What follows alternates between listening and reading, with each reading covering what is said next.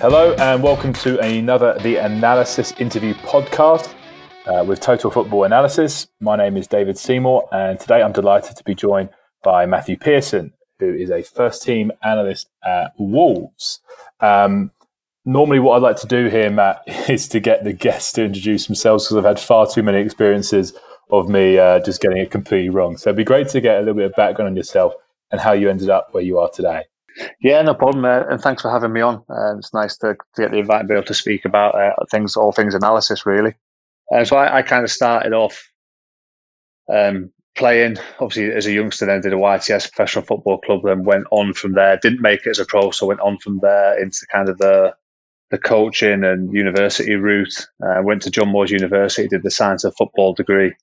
And while I was there, I was doing some coaching and some analysis at various places, and ended up working at Blackburn Rovers Academy, coaching within the academy teams, also kind of leading the analysis for the 16s and 18s.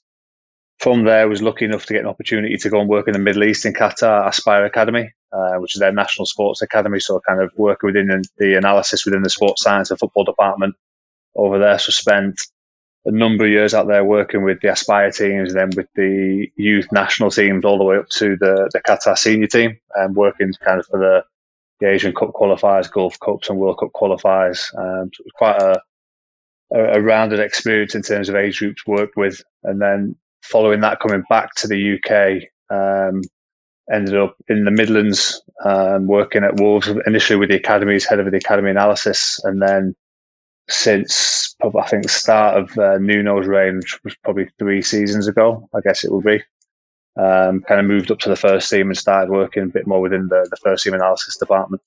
So, what was your first introduction to analysis? How much did you experience what we see as football analysis when you were at YTS? Not a huge amount. I'm going back quite a long time now, so it was pretty basic. I think analysis in the last probably 5 or 10 years has really exploded and become a discipline in its own right.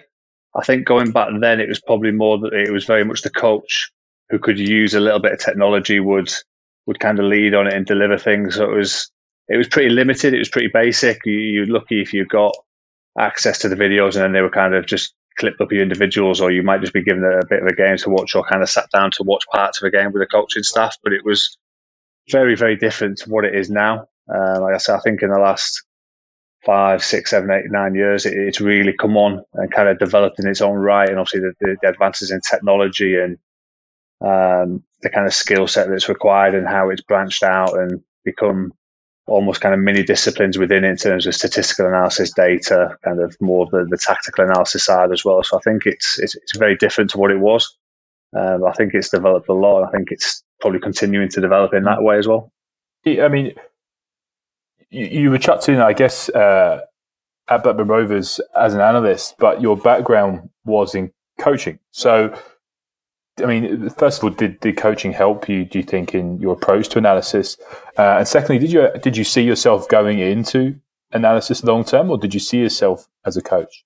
I think when I initially sat there, I was kind of lucky enough to be at John Moores, which is a really good football and science program. It's obviously sports science, but very specific to football in certain elements of it. So we were kind of had access to the analysis tools that at the time probably not too many programs had access to. I think now it's very much more common that you have specific MSCs in analysis, but back then it was very much kind of part of the degree as opposed to its own discipline. And we were lucky enough that we had links for certain places that we could kind of develop that skill set. So that led me to going into Blackburn. The initial conversation was around going in to do the analysis with the 16s, 18s, but obviously then it kind of built on there and ended up doing the coach with the 30s, just to kind of, one, because obviously that was part of my interest as well and part of my skill set, but also because it just made it more of a rounded role in the fact that I could work with the 13s, go in during the day, do the analysis throughout the day, then obviously take the session of the evening, because it would have been an evening session with that age group. But I think in terms of how it's helped me as an analyst, I think having that ability to kind of understand what coaches are wanting and need and kind of being able to speak their language, so to speak, I think has helped me be able to kind of communicate the analysis side of things and kind of get those key messages that you see from that across to the coaches quite well, and be able to kind of translate that information into their language as such. I think every coach is slightly different how they work with that information. So it's also kind of understanding that they might want that little bit of information at this part of the session or a part of kind of during the game or how it might work. So I think my kind of coaching background and knowledge has helped me with that. I think it's helped me kind of have a rounded skill set around and also be able to, like I said, to communicate with the coaches. In terms of kind of the career direction, I think it was job opportunities at the time kind of came up to delve more into the analysis route, and it was something that I was really interested in, something that I was looking at kind of more and more, and it just kind of went that way. But I've always kind of had the coaching in the background helping me kind of with that skill set. So I've always kind of looked to work with the coaches as much as possible and be as involved with them as much as possible, as opposed to an analyst that might kind of sit back and try and stay in the office and work behind the computer, behind the camera. I've always tried to be as kind of hands-on and practical as possible. And throughout that time, kind of looked at making sure my skill set was kept up to date by doing the coaching badges, kind of looking at kind of continuous development on that side, as well as obviously the technical and the analysis side as well. Really interesting. Obviously, you were over in Qatar when they were awarded the World Cup, correct? That's right, yeah. So, I mean, it'd be fascinating to hear what that was like as an experience of already working in football when that happened, and then also for Qatar, which is a developing nation in terms of football. How much did things change in the immediate aftermath? I remember the moment incredibly well. It was obviously the build up to the decision was dominated by the talk of all the countries that were kind of getting down to it, and they're doing obviously the dual vote at the time. So it was 2 World Cups being announced at the same time. And we'd just come back off the pitch actually when they did the decision. So a big group of us were kind of congregated in one of the common areas, because it's the way Aspire set up. It's a school as well as a sports academy. So we were kind of coming back in through part of one of the dormitory areas, and there's a big common room. There was a big crowd of us watching the decision on TV, and it was an incredible feeling when it got awarded. I think that the kind of work that they'd been putting in as a country to develop the game as much as they could had taken them that far. Because the vision they had from the very top of the kind of sports council and the royal family was that they wanted to show off their nation in a football sense, and they'd put a lot of time, a lot of money. So they had some great visions. I mean, I don't know how much you know about Aspire, but it's an incredible facility. It really is. It's one of the best of its kind, I think, in the world in terms of what it can offer and the facilities it has. It's obviously got its links with Aspetar in terms of the sports hospital, which is obviously a FIFA accredited establishment as well. So it was really exciting at the time to think, well, now that's been awarded, where are we going to go, where are we going to take it? And it was just a real boost for everyone there that it was going to continue. It was going to continue to kind of kick on and develop, and give, especially the kind of the players we had in the academy at that time, for them thinking that this is World Cup's going to be in their prime as players, because they were all of the age where the majority of the ones who we managed to get all the way through would be playing in that World Cup, and that's still the case now. It's obviously a very small population in terms of player selection and talent pool available. So the players that are in Aspire are obviously the best in their age groups, and they continue to move through the system. They're the players that were going to end up playing for the national team at that time. And up to now, it has kind of rang true that the players that won the Asian Cup at under 19 are pretty much making up the bulk of the squad that won the Asian Cup at first team a couple of years ago. The coach came through Aspire, who was there at the time as well. So there's a real continuity across that. I think it just gave a real kind of positive boost to everyone involved that this is going to go somewhere and it's going to be a long-term project, and it's kind of built on from there. Do you think this is more than just FIFA branching out into this part of the world, and the fact that we could see Qatar as, well, certainly a bigger football nation going forward? I mean, I know they're ranked something like, I think, 55th in the world right now, just behind the likes of Egypt, Scotland, Greece. So do you think that they're going to continue making strides as a nation? I think so, yeah. I mean, they're sport mad. They absolutely love football over there. It's a huge thing for them. They're constantly looking at trying to bring events over, whether it be football or athletics, or obviously they've bid for the Olympics a couple of times. So they're absolutely sport crazy, and football sits at the top of that. So they just want to kind of showcase their kind of development as a nation, their development across the stadiums, the way the football team plays, everything. And they've made strides. Obviously, they're probably a lot higher ranked than when I worked with them a few years ago. They've really developed the last few years, and a lot of that has come from the local talent that's come to Aspire. So obviously winning the Asian Cup was a huge moment for them. First time they've ever won that. So the fact that they won it with the under-19s, and then a few years later won it with the senior team, I think shows that they are on the right path. I think now is obviously difficult for them to kick on again and go into that, and it's obviously going to be the first World Cup, so it will be a massive challenge for them, but they'll embrace that challenge and kind of want to showcase the stadiums. But the stadiums will be incredible. The kind of technology and the architecture around the stadiums just looks incredible, and I think it'll be a highlight of the World Cup itself will be the showing the world those stadiums. There'll be challenges, obviously the size of the country and the kind of geography of it will make it tough. I don't think the weather's an issue at that time of year, but obviously the size of the country hosting so many people will be the challenges they'll overcome, but they'll have a world kind of wide expertise that'll link into that. It won't kind of be kept so local. They'll branch out, they'll use consultants, they'll kind of look at what the World Cup in different countries have done and kind of take the bits that they can then apply to their environment as well. So I think it'll be an exciting World Cup, and I think it'll be something that they've obviously been building to for such a long time. So I can't know exactly what year the decision came out, but it feels like it was a long time ago. So they've had time to prepare, time to build, and time to kind of put everything together. And I think they'll be excited to get it going. And kind of that first match that kicks off, there'll be kind of an accumulation, of all the work that's gone into it over the last 10, 15 years there. So in your time working with the national team and the Olympic team, I mean, what were the challenges doing analysis for at international level compared to club level? And I wondered what sort of lessons you took from that experience to take into your, the role that you have now. Yeah, I mean, a lot of the challenges were at times, especially with the under-23 Olympic team there, you'd be playing like qualification games or friendly games against nations that might not necessarily be easy to access footage for, or get people to go and see them live. You're kind of talking some of the Asia's such obviously a big continent that you're playing teams that might not be as well established as others, so therefore getting access to footage, getting access to being able to see them was always a challenge. Less so with the senior team, because obviously then it's much more readily available to be able to access footage and kind of put opposition reports and kind of scouting documents and video playlists together for the coaching staff to kind of prepare for those games. I think the kind of building those profiles of those teams at the Olympic team was one of the biggest challenges in terms of trying to get as much information on players individually as well as the team could be a challenge. And then obviously trying to build it. And then I think one thing that helps, obviously you've got more time international football than you have with club football, so you have a bit more time to build deeper profiles on individuals, on teams, and kind of look at what they've done. And when you come in to play them, you've got probably a bit more time to review it afterwards as well, because you've probably got more time before you play again. So I think it was a mix of kind of some things were quite challenging compared to club football, some things were slightly easier.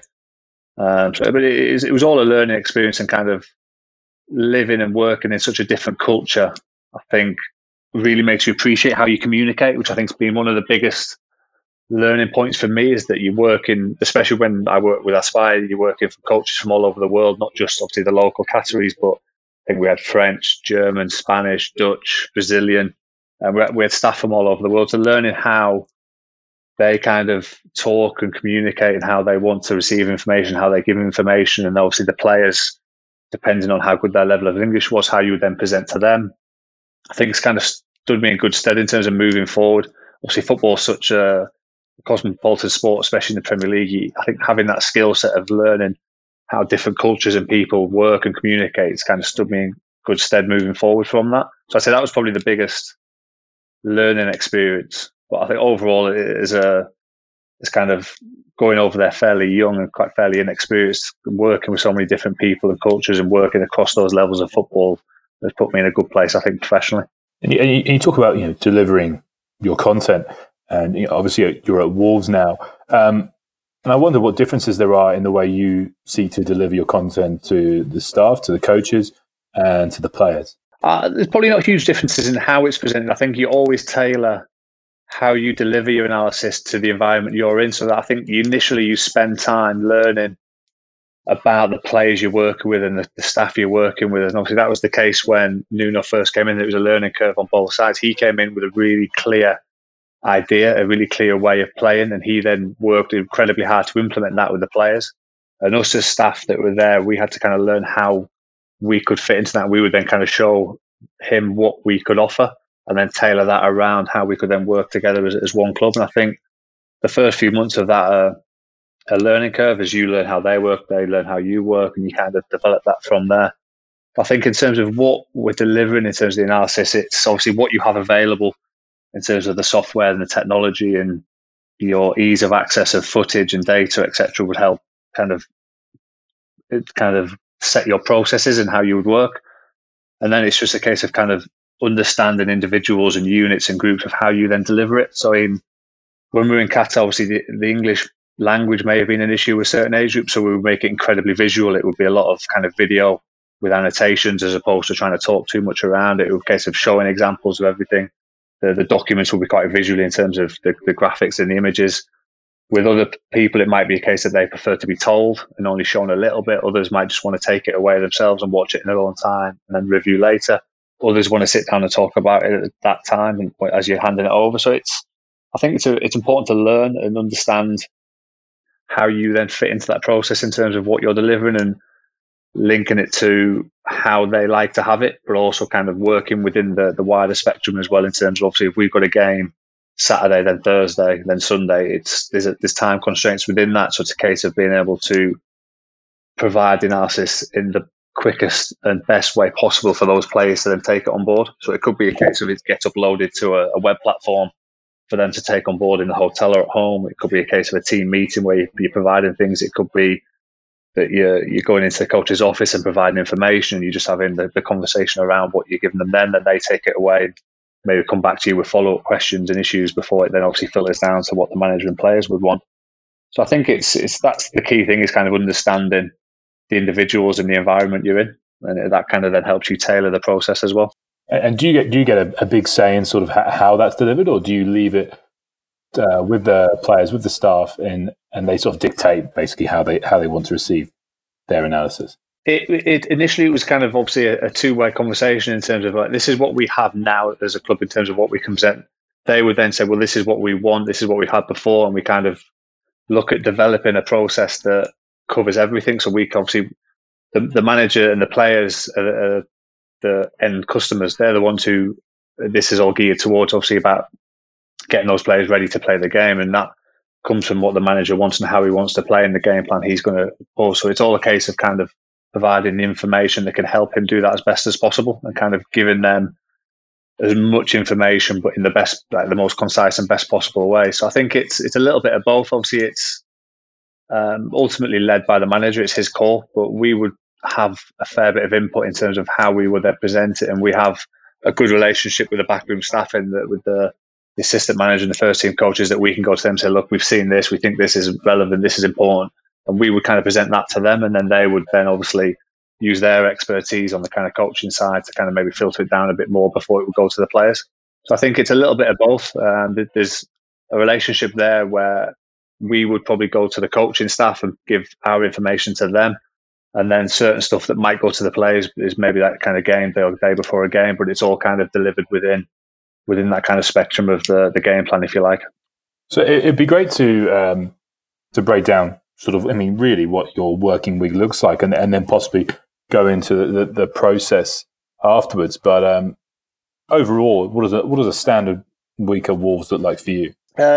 Depending on what stage of the season we're at, what kind of games we've got. But this week, as everyone knows, we've had a lot of games, so it's been pretty hectic with travel, with the Europa League and the games. But as kind of an analysis department, especially because my main focus is on kind of the pre-match and the opposition analysis and kind of preparing for the next game.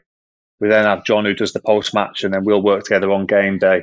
He'll then go away and do a bit of the post-match to review with the coaches then, and then I'll obviously be working on the next game. So we kind of work on a kind of like a sliding scale, where if we play on a Saturday, for example, we don't have a midweek, we would be giving all our information at the start of that week ready for Saturday, and we would then kind of just add in bits and tailoring it as we go through the week. But at the same time, I would be working on the opposition after that, and then probably the one after that as well. And then as soon as we finish the game on the Saturday, then you're kind of handing over on the preparation for the next game. And then obviously I'm starting the game after that. So you're almost working on a 3 or 4 game sliding scale, and that game 1 is finished, game 2 is 75%, then 50%, 25%. You're continuously moving along that spectrum. So it's been pretty hectic this year with Europa League and travel, and kind of making sure we can get everything we need to the staff and the players to make sure they're as prepared as possible. But we've got a good department that kind of all helps out when we need it, and we've got a research and sport analyst as well who'll do a lot of our database and kind of longitudinal things that then I can pull the bits out based on whoever we're playing that weekend, for example. So we've got, I think, a good setup in terms of a department and how it works, and then that allows myself and John to kind of pull the bits out that we need, making sure obviously then saves us a little bit of time as well, that we can then kind of draw that information out from those databases and slot them into the pre-match documentation when we need to in the build up to the game. But it is pretty hectic in this season with Europa League, obviously with away games and travel and coming back early hours of a Thursday night, Friday morning to then play Sunday and then go again the following Thursday. It's tough for staff and players. Obviously, the players have responded brilliantly. Obviously, the league table and the fact that we're still going in the Europa League, if it does start again, shows that. I think they've all adapted incredibly well. And they've all embraced everything they've been asked to do, whether that's analysis, medical, sports science. I think as a club, of players, they've really embraced everything they've been asked to do. So when you're doing your pre-match work, your opposition analysis, how much emphasis do you put on identifying a team's strengths compared to identifying their weaknesses? Is it really sort of a 50-50 thing, or do you prefer to look at weaknesses, for example? We're quite consistent in how we play. So we set up in a fairly similar way, regardless of the opposition. Obviously, we'll tweak it based on what we think their strengths and weaknesses are. So we're quite structured in terms of what we do. So we're probably a fairly even split in terms of the analysis and looking at how we think they will hurt us and also how we think we can hurt them. And we don't tend to overemphasize one side or the other. Obviously, it depends on the strength of the opposition you're playing, and where we think that they're going to be strong and what we think they're going to do. So a big part of the week for me would be kind of trying to predict who's going to play in terms of individuals within their team and how they're going to play in terms of shape.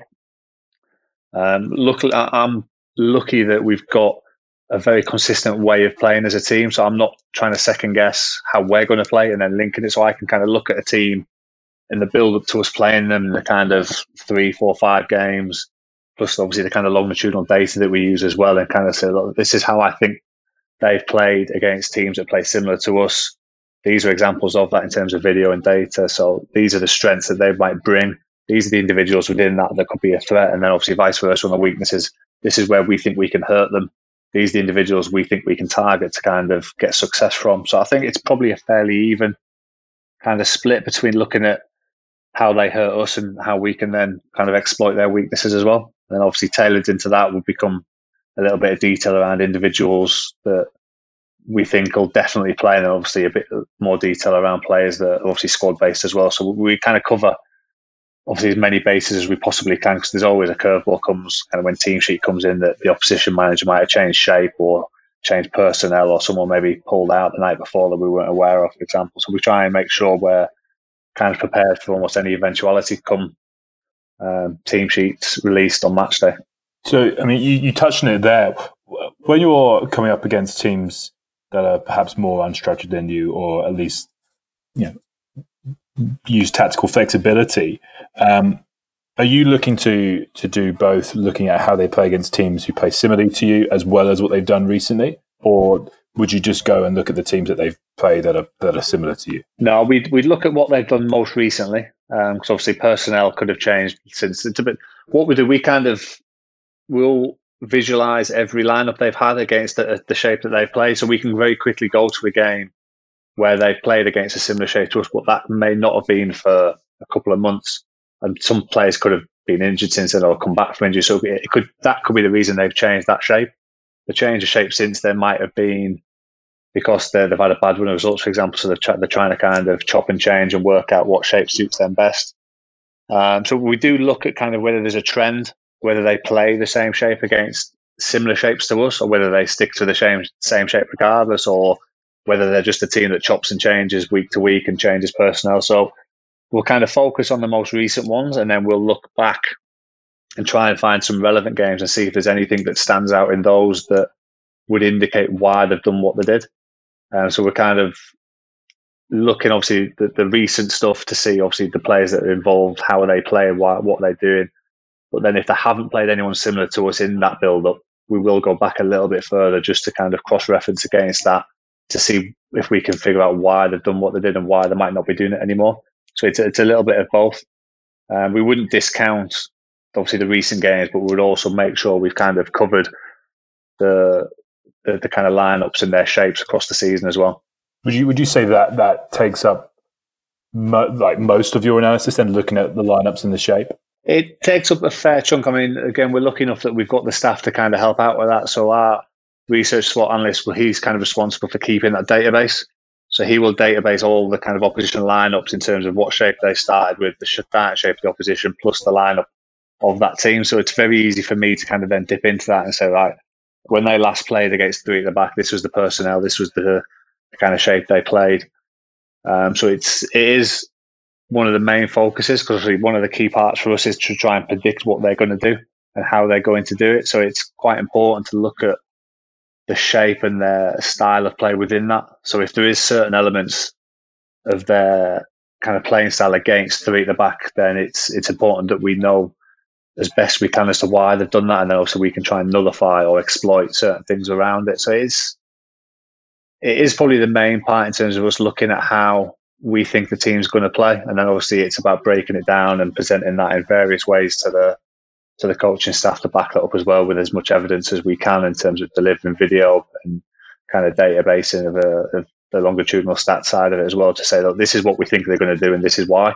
And then there's some examples of it for you to kind of look at as well. And obviously they've got opinions on teams as well. They obviously watch a lot of the games themselves. They'll have opinions of why certain players. So it becomes then a two-way conversation that, look, I think they're going to do this because of this. Okay, what have you thought about that? And how do they do that? And then that might kind of create a little bit of a follow-up in the build-up to the game as well. How have you found in your analysis career so far sort of overarching attitude that coaches have towards analysis?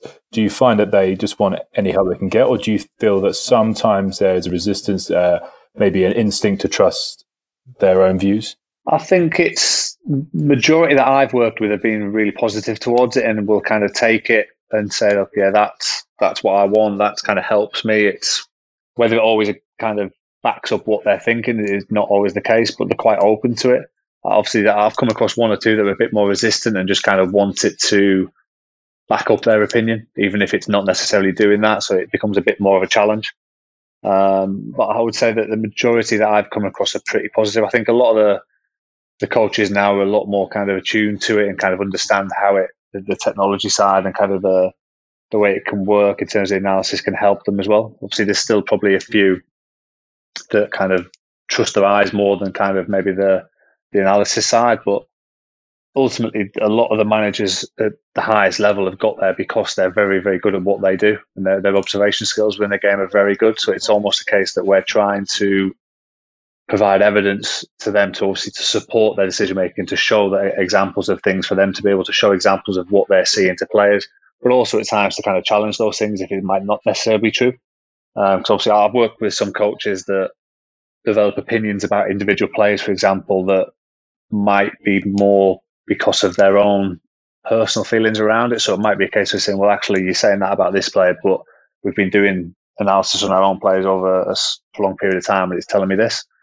It might not necessarily be the same. So there's times where it can be a challenge how you present things like that. But luckily, I've been quite lucky that the majority of the coaches and managers I've worked with are pretty open to it and kind of embrace it and see it as a positive, regardless of whether it's always the same as what their kind of opinion is or not.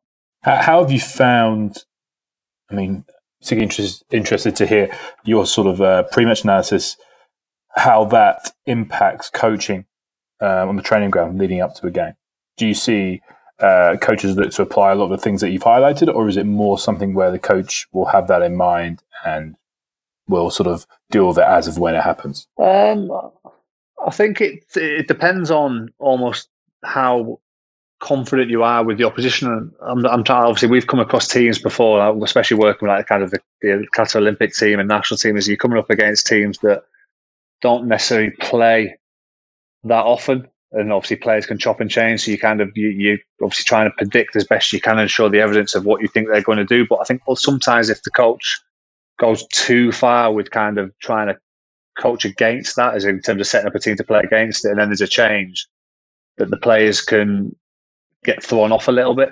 So I think it's important that the team has a structure and a playing style that is then maybe tweaked a little bit based around the opposition's strengths and weaknesses, as opposed to wholesale changes based around that.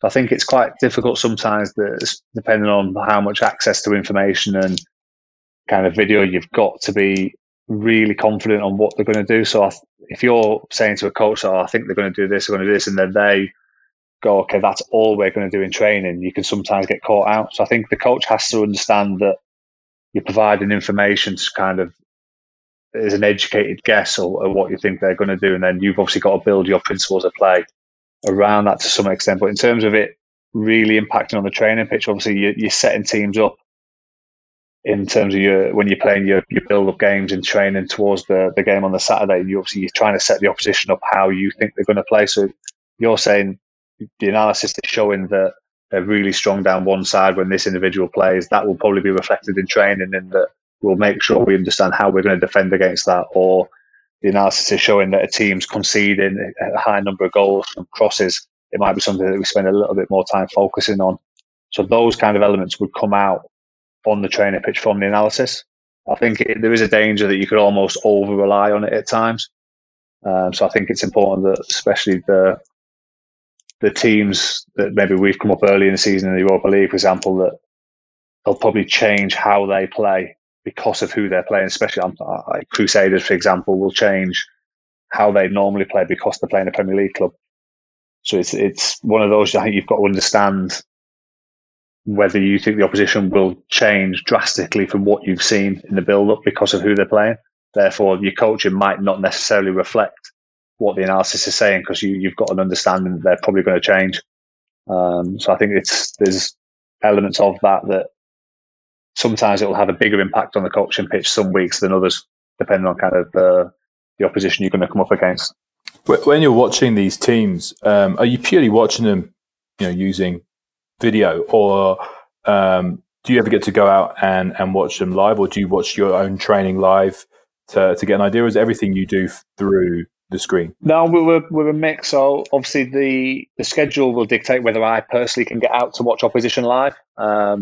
If it does open up a window where I can go and watch the game, I will. I do quite enjoy doing that, because it is quite rare, just because obviously I do our games as well. So it's slightly different in the Premier League to when it was Championship, because obviously Championship games are a lot more, they're all the kickoffs at this time, so it's quite difficult. We have our head of analysis will go out and watch the last game before we play them live, and then we have a scout who will watch the second last game. So we do get live reports. For me personally, if I can go, I will, but it is quite difficult to do that. But I do think you do benefit from seeing teams live, and you sometimes get an appreciation of kind of players' personalities better when you watch them live, and kind of body language and communication that you might not necessarily pick up on video. But we'll always cross-reference those live match reports against what I'm seeing on the video as well.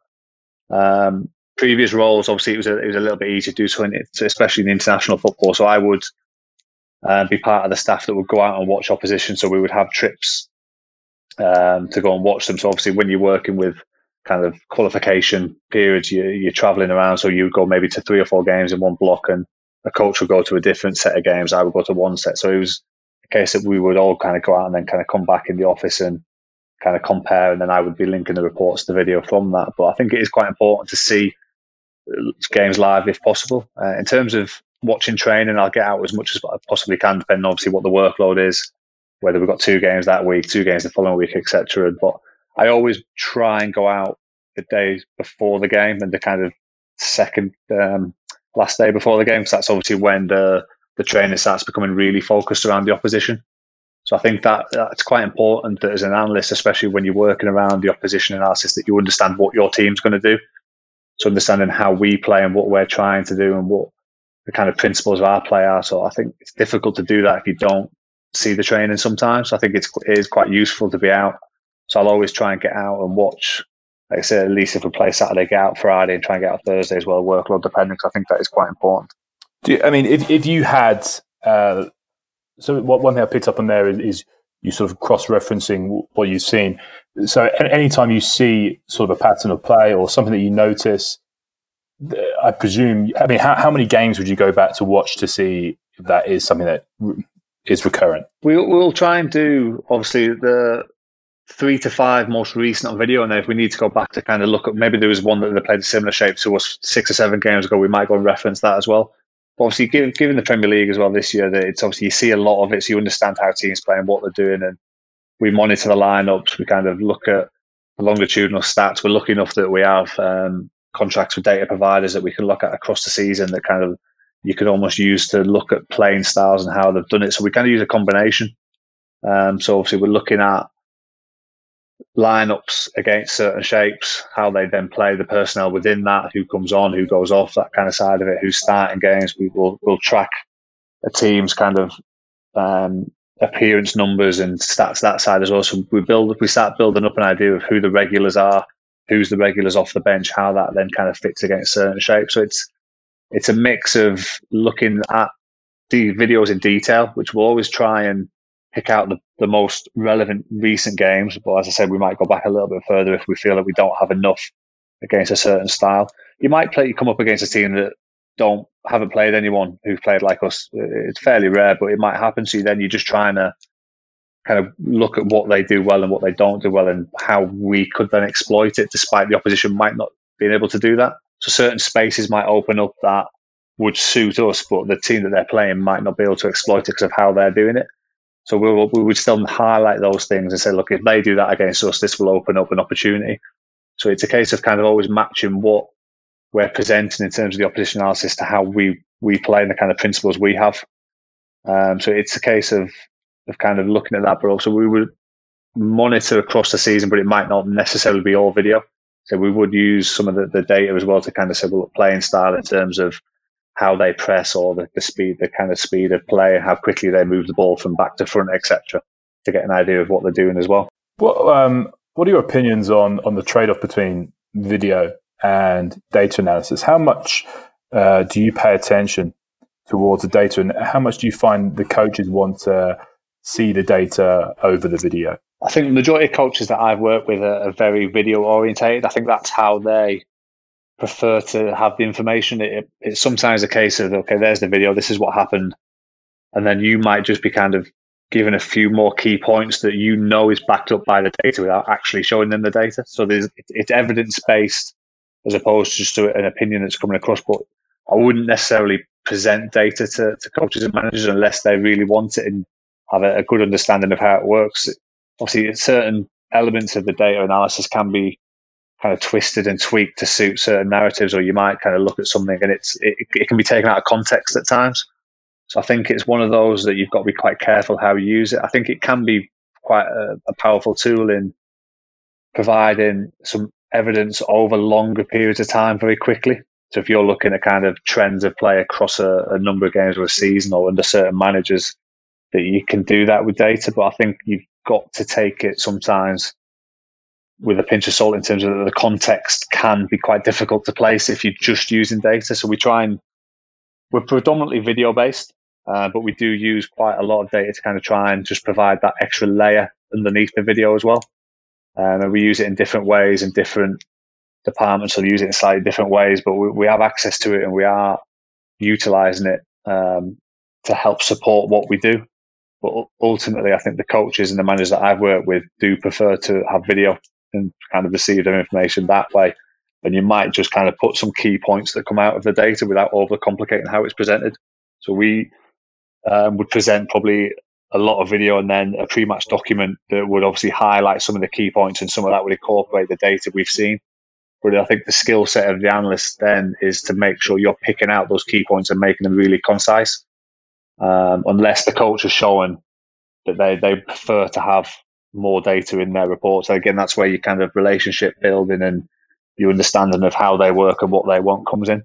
The what analysis tools do you find helpful that are perhaps, is there anything that you use, Matt, that is perhaps less well known that maybe other people wouldn't be aware of that you find particularly helpful, or do you just stick to the standard sort of Y-Scout, Instat, Coach Pain, whatever?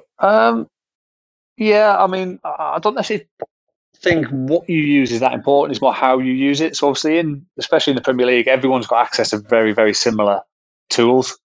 And it's in how you utilize them within your environment that can make the difference.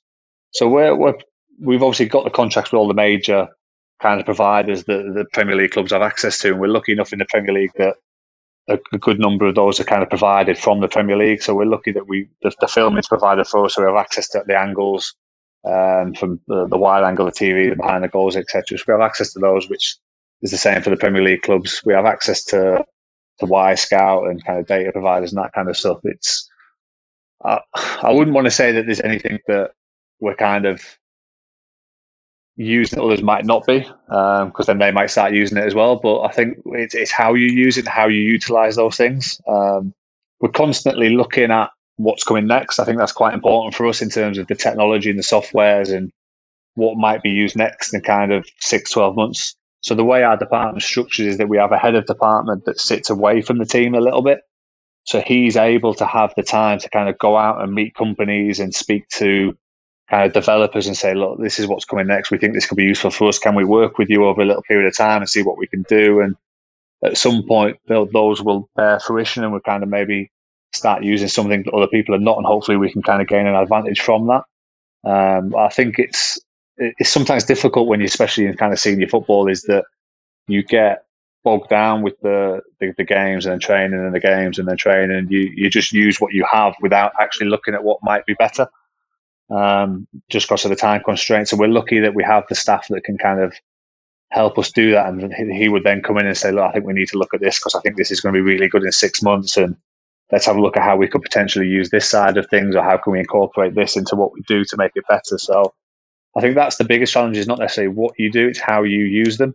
And it's also then kind of keeping ahead of the game as much as you can in terms of what you think's coming in the future that would help make what you do better and help you work with those coaches and players and kind of gain that competitive advantage as much as possible. I think the last thing that I'd really like to ask you, Matt, is there any advice that you wish that you'd had at the beginning of this journey, particularly as an analyst? Not necessarily advice that I've been given. I think it's one of those things that I think now, when I started, it was quite a broad spectrum, and you kind of would have one analyst who would cover everything. So I think now, if you are going into analysis, there's so many different strands of it now that you almost say, well, I want to specialize in data, or I want to specialize in the tactical football side of it, or I want to kind of do recruitment analysis or technical analysis, that kind of stuff. So I think now you almost kind of want to understand the route you want to take as early as possible. Because I think being able to specialize in those areas, because there's so many tools that are becoming specific to those strands of analysis that you need to become an expert in to really move forward within those. Whereas I think going back 10, 15 years, it was a case of, right, okay, you can use a laptop, you can use a camera, you understand a bit about football, you can be the analyst. I don't think that's the case anymore. I think you need a much more in-depth knowledge and skill set of the kind of area of analysis you want to work in. So I think if you are kind of good advice to someone who's looking at starting out, it's a case of try and understand as early as possible which element of analysis you want to become an expert in and really develop that. I think it's difficult to become an expert in all of them now. So I think one thing we've been really good at as a club is that we've got staff in the analysis department who have different skill sets. So we complement each other really well. I think it's difficult to be a data analyst plus a tactical analyst plus recruitment plus youth analyst or whatever you might do.